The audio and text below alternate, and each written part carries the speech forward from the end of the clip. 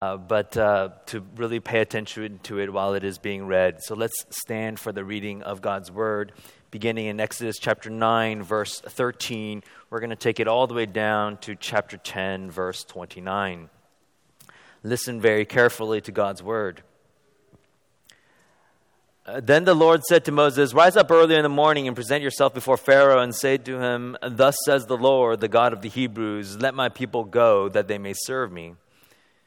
For this time I will send all my plagues on you yourself and on your servants and your people, so that you may know that there is none like me in all the earth.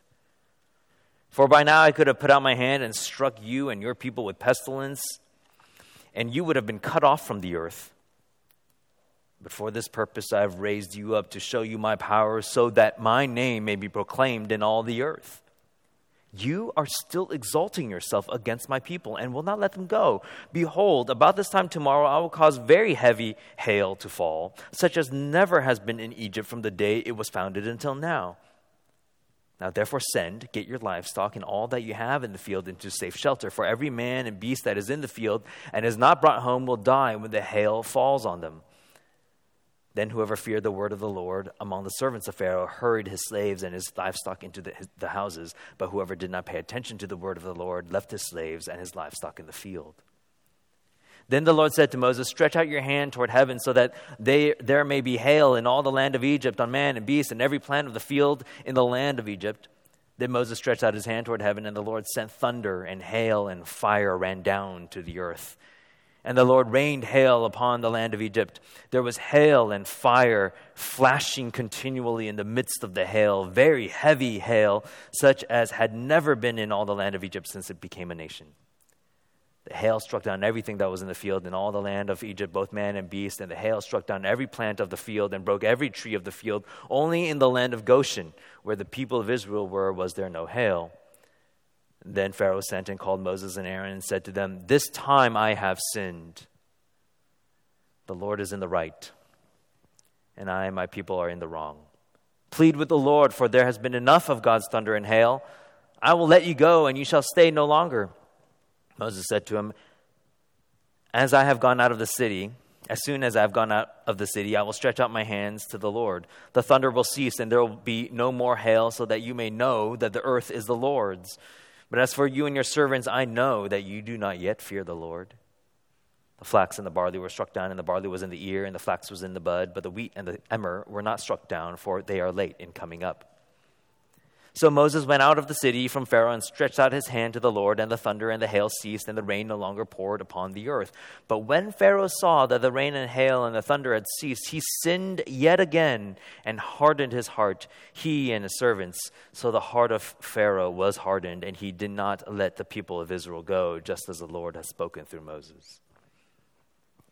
Then the Lord said to Moses, 'Go into Pharaoh, for I have hardened his heart and the heart of his servants, that I may show these signs of mine among them, and that you may tell in the hearing of your son and of your grandson how I have dealt harshly with the Egyptians, and what signs I have done among them, that you may know that I am the Lord.'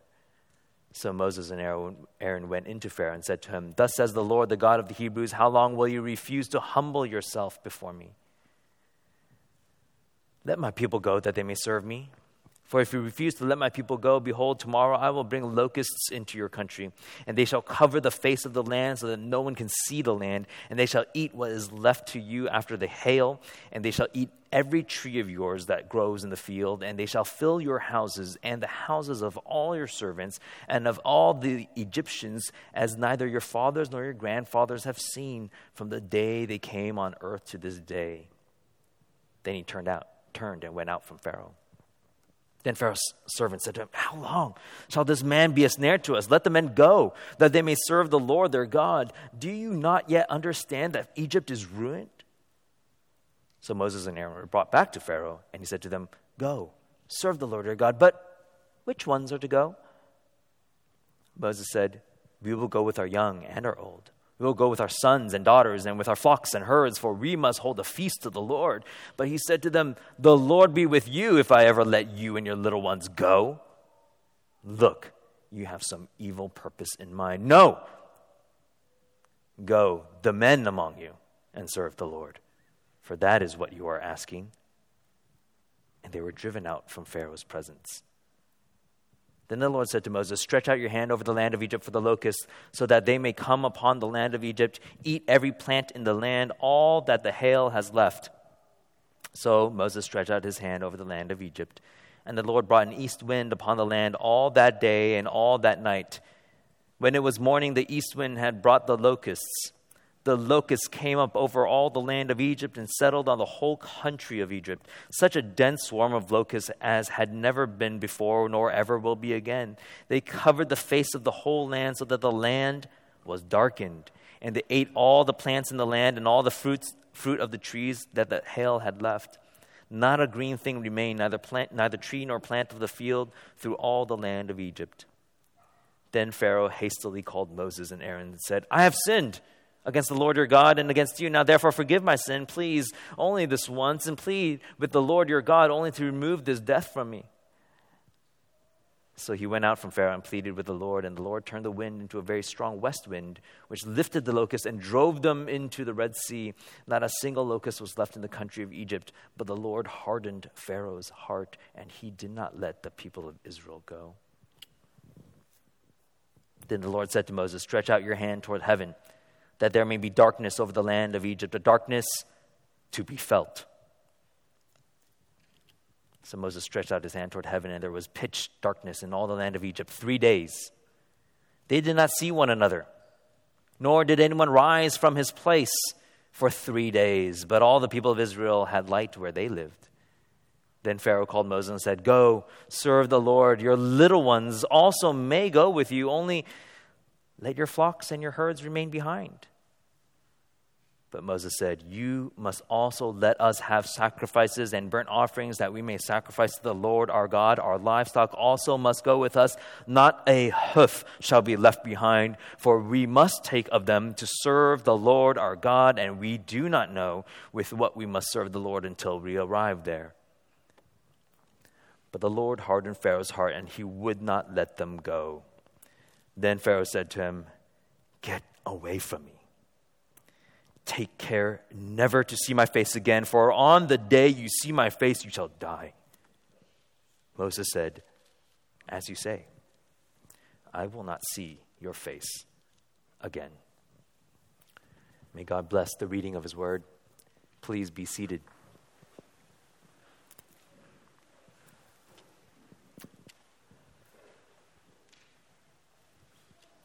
These days, it seems everyone is talking about a culture of fear, whether that is from Twitter or the television.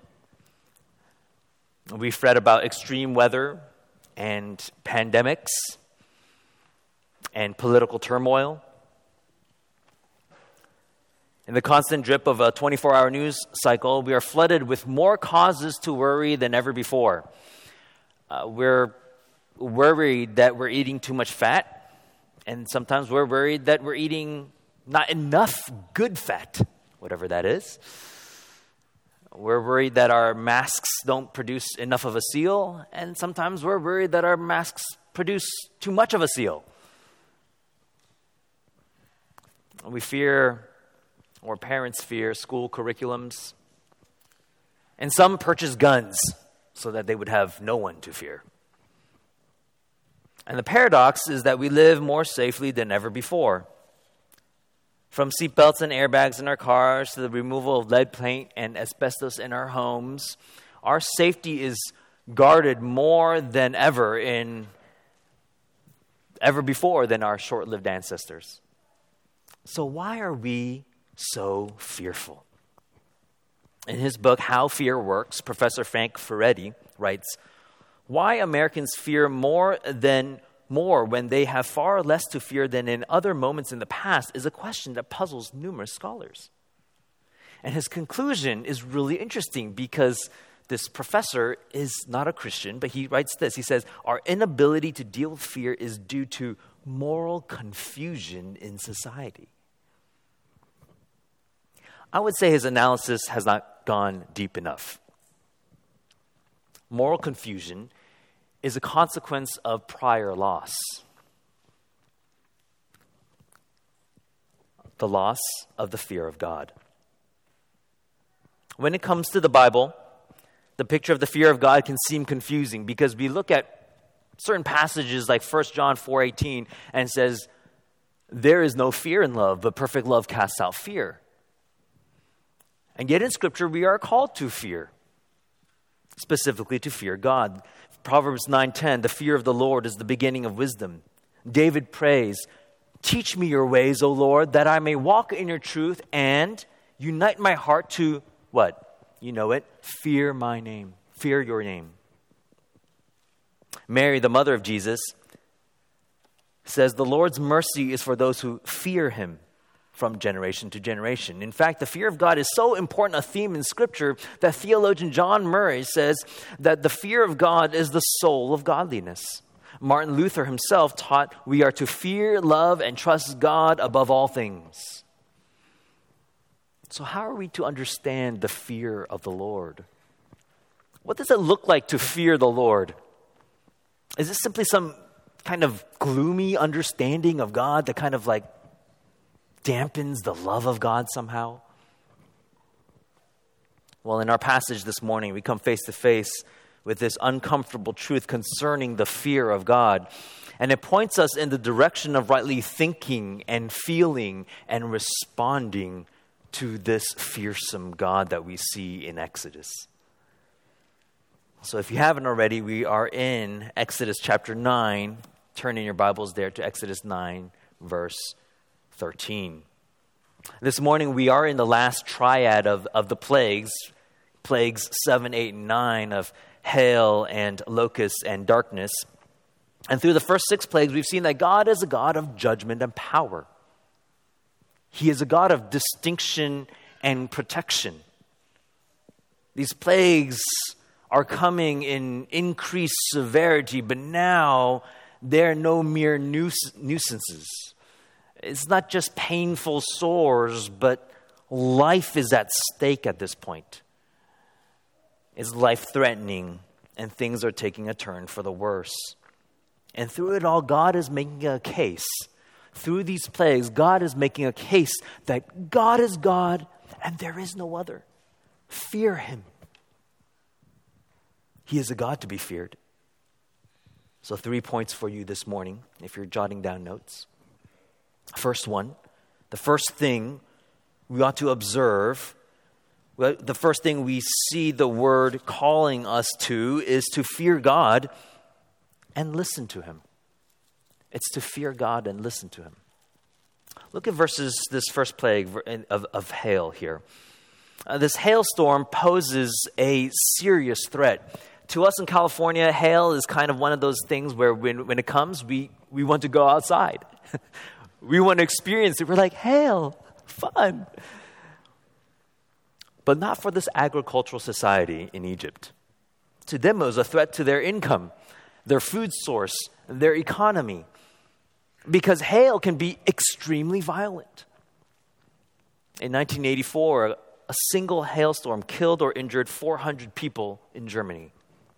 In 2002, another hailstorm killed 22 people in China's Henan province. According to the Guinness Book of World Records, the largest hailstones were 2.25 pounds each. 2.25 pounds each, which fell on Bangladesh in 1986, killing 92 people. So imagine a ball of ice, maybe 7 times heavier than a baseball, hurling down from the skies at a nearly 110 miles an hour. And you can understand how a forecast of cloudy with 100% chance of hail would be deadly for these Egyptians. This is no ordinary hail. It threatens the lives of animals and field workers and the plants with its ferocity. This torrential hail happens in all the land of Egypt, except, of course, in Goshen, where the Israelites dwelt. Now, why does this plague fall upon Egypt? God says in verse 14, so that you may know that there is none like me in all the earth. God is not just another God in the pantheon of gods. There is none like him. No eye has seen, no ear has heard, no mind can comprehend the love and the glory and the majesty of this God. And God goes on to say in verse 15 and 16, by now I could have put out my hand and struck you and your people with pestilence. You would have been cut off from the earth, dead. But for this purpose I have raised you up to show you my power, so that my name may be proclaimed in all the earth. And God is saying, you know what, Pharaoh? I could have wiped you out like that, with the snap of my fingers. Easy. You tried to step in the ring with me, but you know what? You're not even a contender. You're trying to throw these jabs and swing these hooks, but you just look foolish. I could have wiped the floor with you, but I haven't. I have stood you up. I've kept you against the ropes. Not for just simply allowing these people freedom. Not simply just so that I could bring justice upon you, but there's something more coming up. My power will be put on display. My name will be proclaimed. That is what God is saying. And Paul picks up this sense here in Romans 9, actually, in the New Testament, talking about God's election and predestination. Romans 9, 16 and 17 says, so then it depends not on human will or exertion, but on God who has mercy. And then what does Paul do? He quotes Exodus 9, 16. In other words, Paul is looking on this episode of these plagues that are falling upon Egypt and upon the life of Pharaoh, and he says, see the power of God's electing and predestining will. You see, this is the life-altering, pride-shattering, soul-freeing message of God's power and sovereignty. God is orchestrating this whole glorious mess of the universe for the praise of his name, because the world is not about you. The world does not revolve around you.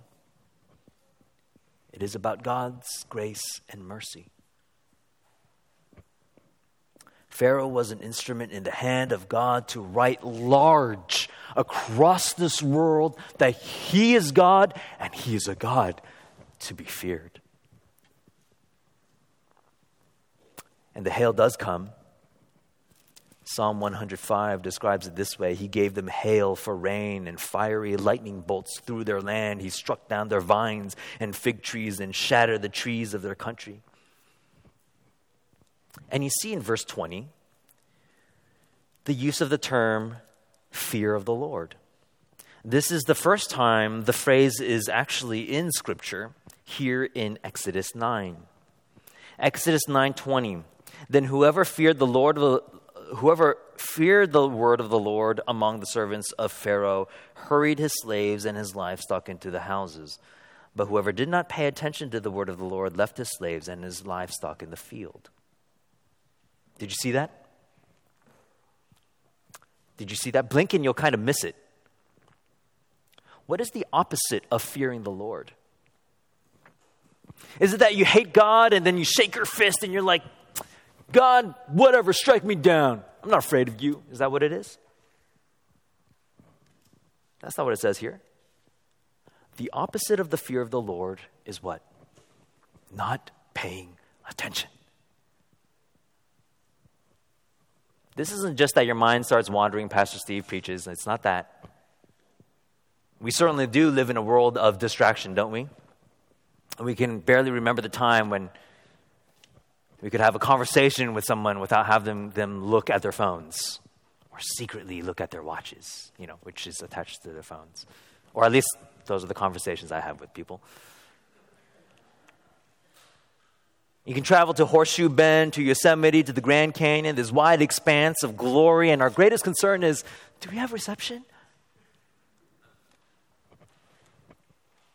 You sit at your table to do homework or the piano bench to practice, and there are always nudges, bells, dings, saying, you've got mail, be distracted, see what news is coming up about the Olympics, see what's the latest scandal.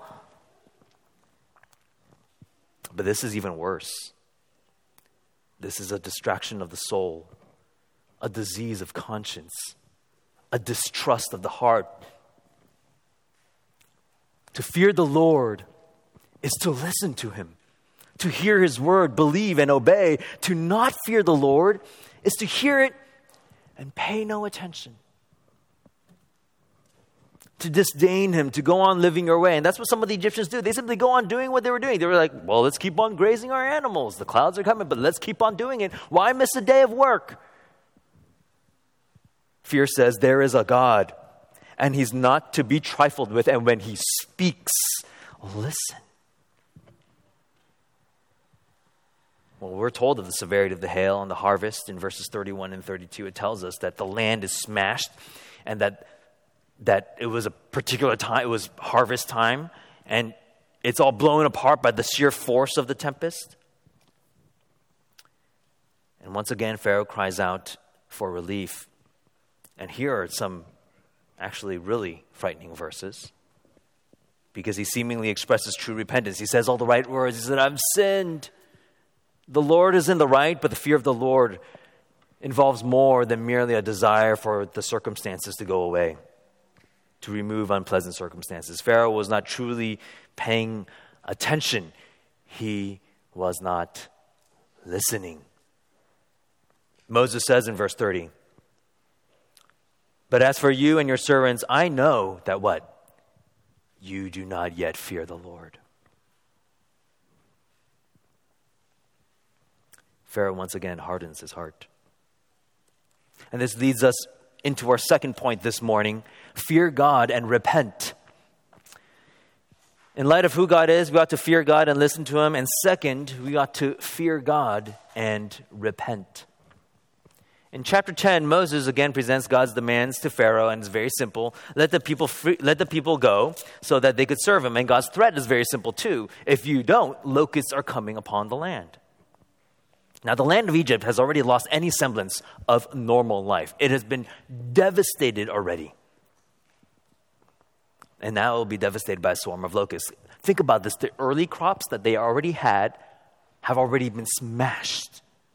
The livestock is meager. They've already been killed, or a large portion of them. So with the thought of locusts eating and ravaging anything left that is green in their fields, any vegetation left, you know what that would mean for Egypt? Famine. We can scarcely imagine in our cultural context just how bad locusts can be.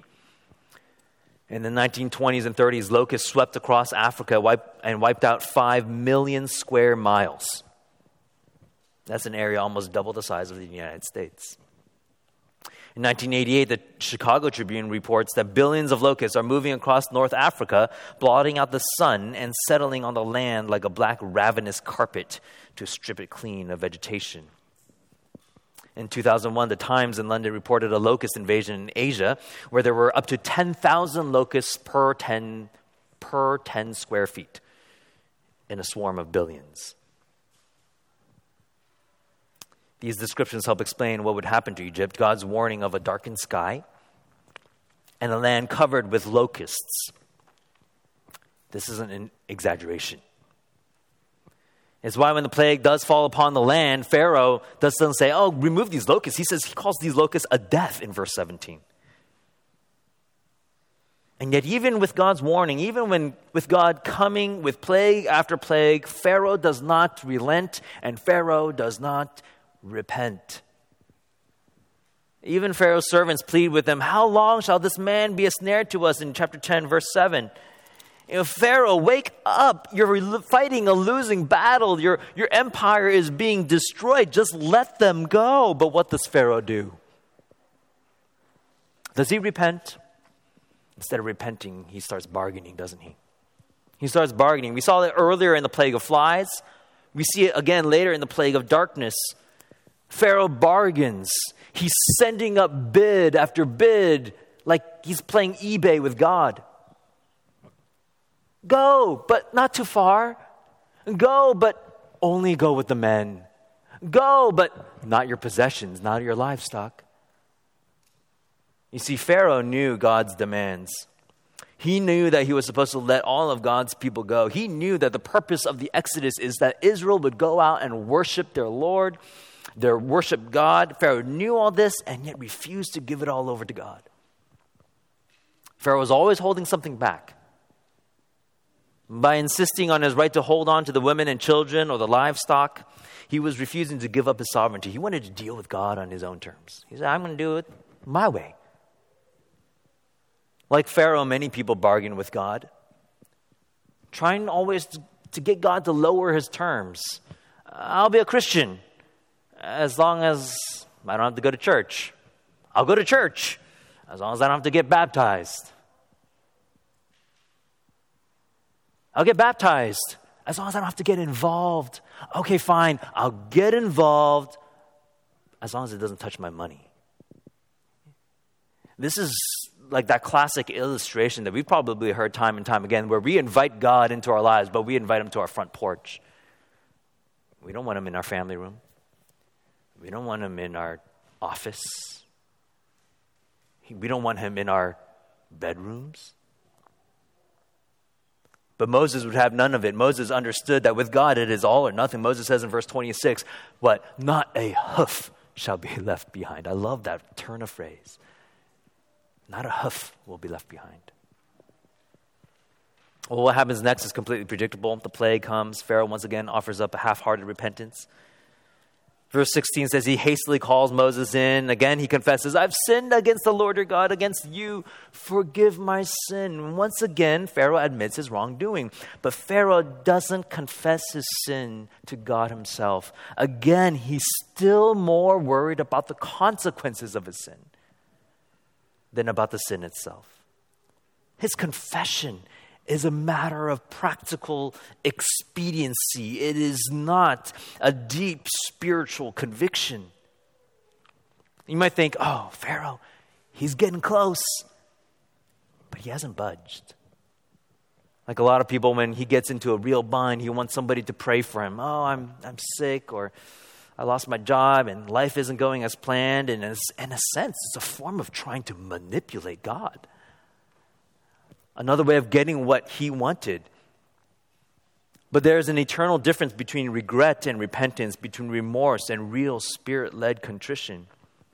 You want to know whether your repentance is genuine? See what happens after you've said, please forgive me.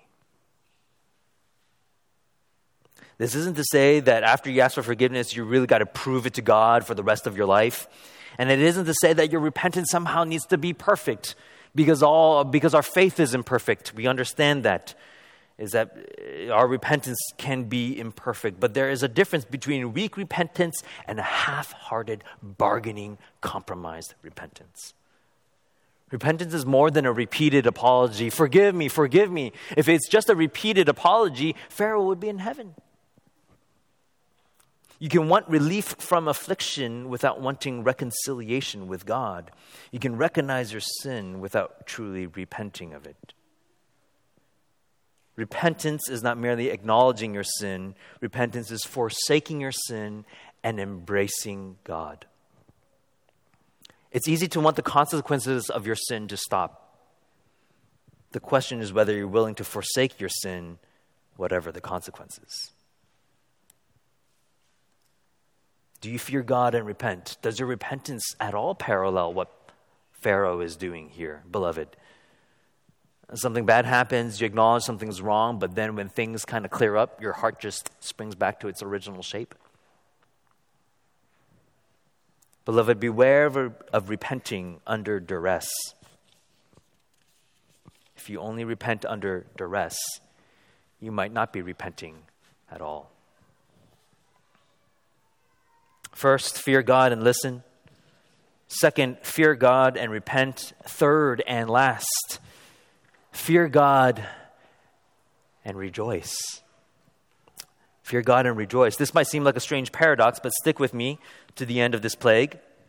In this 9th plague, God plunges Egypt with pitch darkness in the land, and for 3 whole days, no one could see anything. Now, at first, when I read this, I was like, kind of anticlimactic, God. I mean, I've read this many times before, but I read it again, and I was like, darkness? That's all you got? Frogs, boils, hail, come on. But to fully appreciate this plague, we must understand how ominously darkness threatened ancient people. These days, we take for granted we have light. I mean, we carry it with us in our phones, right? We flip a switch and the light comes on. Even if everything's dark, there's ambient light around us. But these were times when people would be virtually immobilized by darkness. At night when everyone barred their doors and locked their gates, because at night was a time of when thieves would come and people would fall prey to criminals, and nighttime was a time of chaos and lawlessness. You were disoriented and lost. And notice that this plague was not some ordinary darkness. It says that it is darkness to be felt. It's an oppressive kind of darkness. It says that the people can't see each other. Doesn't it say that? And they don't even attempt to leave their homes. So it's as if God had somehow turned off the sun, moon, and stars for 3 days. Pitch darkness. It's as if when they struck the match to light the candle, it might provide warmth, but there was no light. It was a supernatural darkness, oppressive and fearful, where people groped and felt their way around for 3 days. But it is more than just psychological warfare here. This is theological warfare. As we've seen through all the other plagues, God has been demonstrating that He alone is God and the Egyptian gods are nothing. So we saw some of these through the previous plagues of how God is just breezing through all this pantheon of Egyptian gods.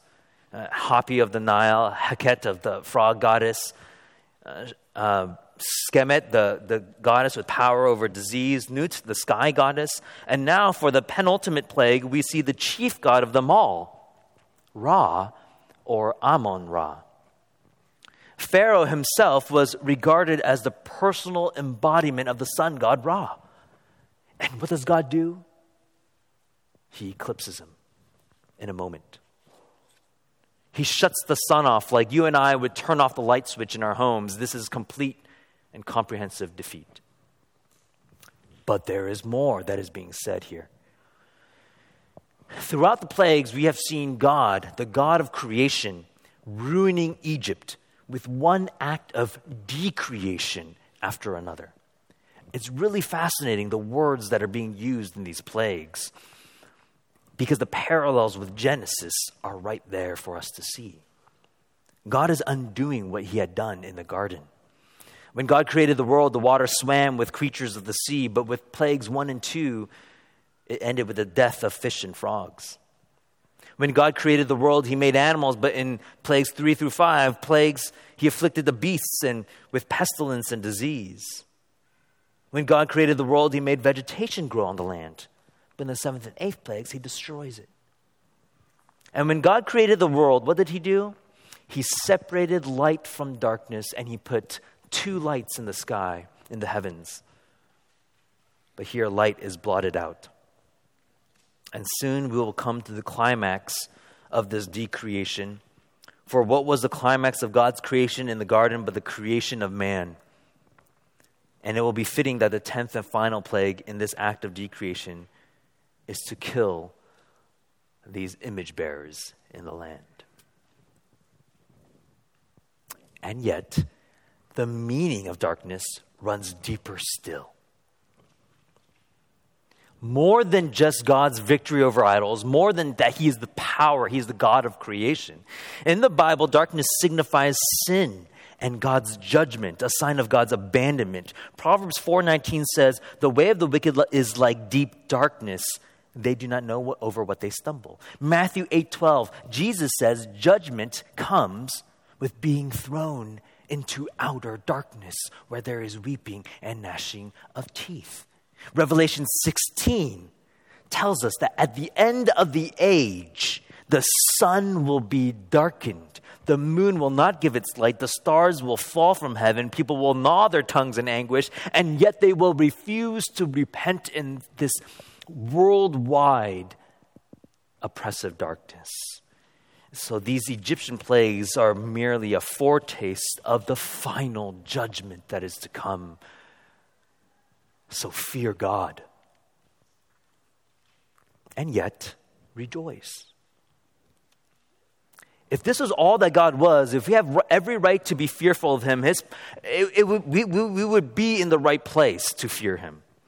His power, his might, he is hazardous. God is hazardous, dangerous, but he is also glorious. Think about this, because there's something wonderful about this God that will not let us curve in on ourselves, but pulls our focus up and away from ourselves. There's something gracious with the God who says, I will topple all your idols. I will faithfully, systematically topple the idols in your life one at a time. There's something merciful with God who will do whatever is necessary to soften our hearts that we might listen to him, to trust in him alone. God will disorder what we have ordered to bring glory to ourselves every single time. What he did with Babel, he will do with you. What he did with Pharaoh, he will do with you, and it will be an act of mercy and love to you. If it's money or relationships, appearance, whatever addictions that we might have, wherever you have to wherever you might be placing yourself on the throne, God will tear it down. And for this, we can fear God and rejoice. But there's more. I know I keep saying there's more, but this is it. We rejoice because this fearsome God withdrew his light in judgment and abandoned his Son so that we would never be. God sent his Son, very God of very God, to live a perfect life and be crucified. And there on the cross, from the 6th hour to the 9th hour, what happens? Darkness fell on the land. And Jesus on the cross cries out, Eli, Eli, lema sabachthani, right? Meaning, my God, why have you forsaken me? Darkness on the Son of God. Judgment and forsakenness and abandonment fell upon Christ. Christ died upon the cross and he faced darkness when he died for 3 days, only to rise again to new life. So that all who would listen, all who would repent, all who would trust in Christ would be called out of darkness and into marvelous light. No more judgment, not to be forsaken, not to be abandoned, but accepted, forgiven, adopted into the family of God. So, church, let us fear God and rejoice. Let's pray together. Our Father in heaven, we give thanks to you, for you are, yes, you are a fearsome God, full of fearsome power.